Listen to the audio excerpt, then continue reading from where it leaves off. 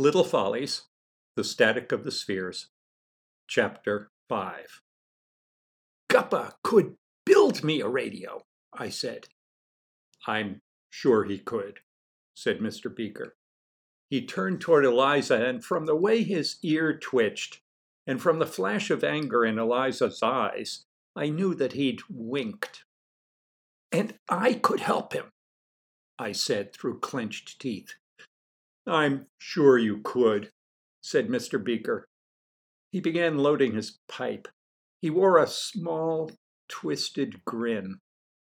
It wasn't until several years later that I learned the word supercilious. But when I did, I found that I already knew exactly what it meant.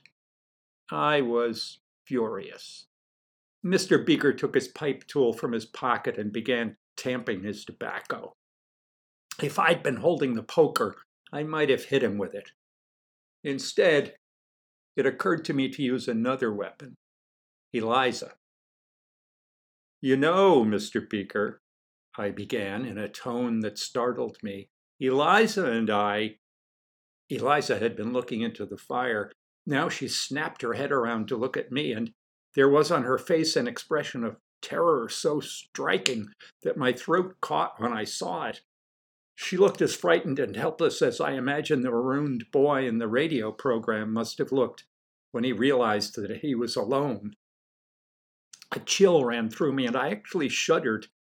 Instantly, I lost all desire to hurt Mr. Beaker because I wanted instead to comfort Eliza. Eliza and I could look through Guppa's magazines, I said, looking into her eyes as I said it. I bet one of them tells how to make a shortwave radio. Mr. Beaker looked at his watch. I think it's a little late for that sort of thing, he said. You really should be in bed. My mother said that I could stay up until midnight, I said. And you have, said Mr. Beaker. It's 12:18.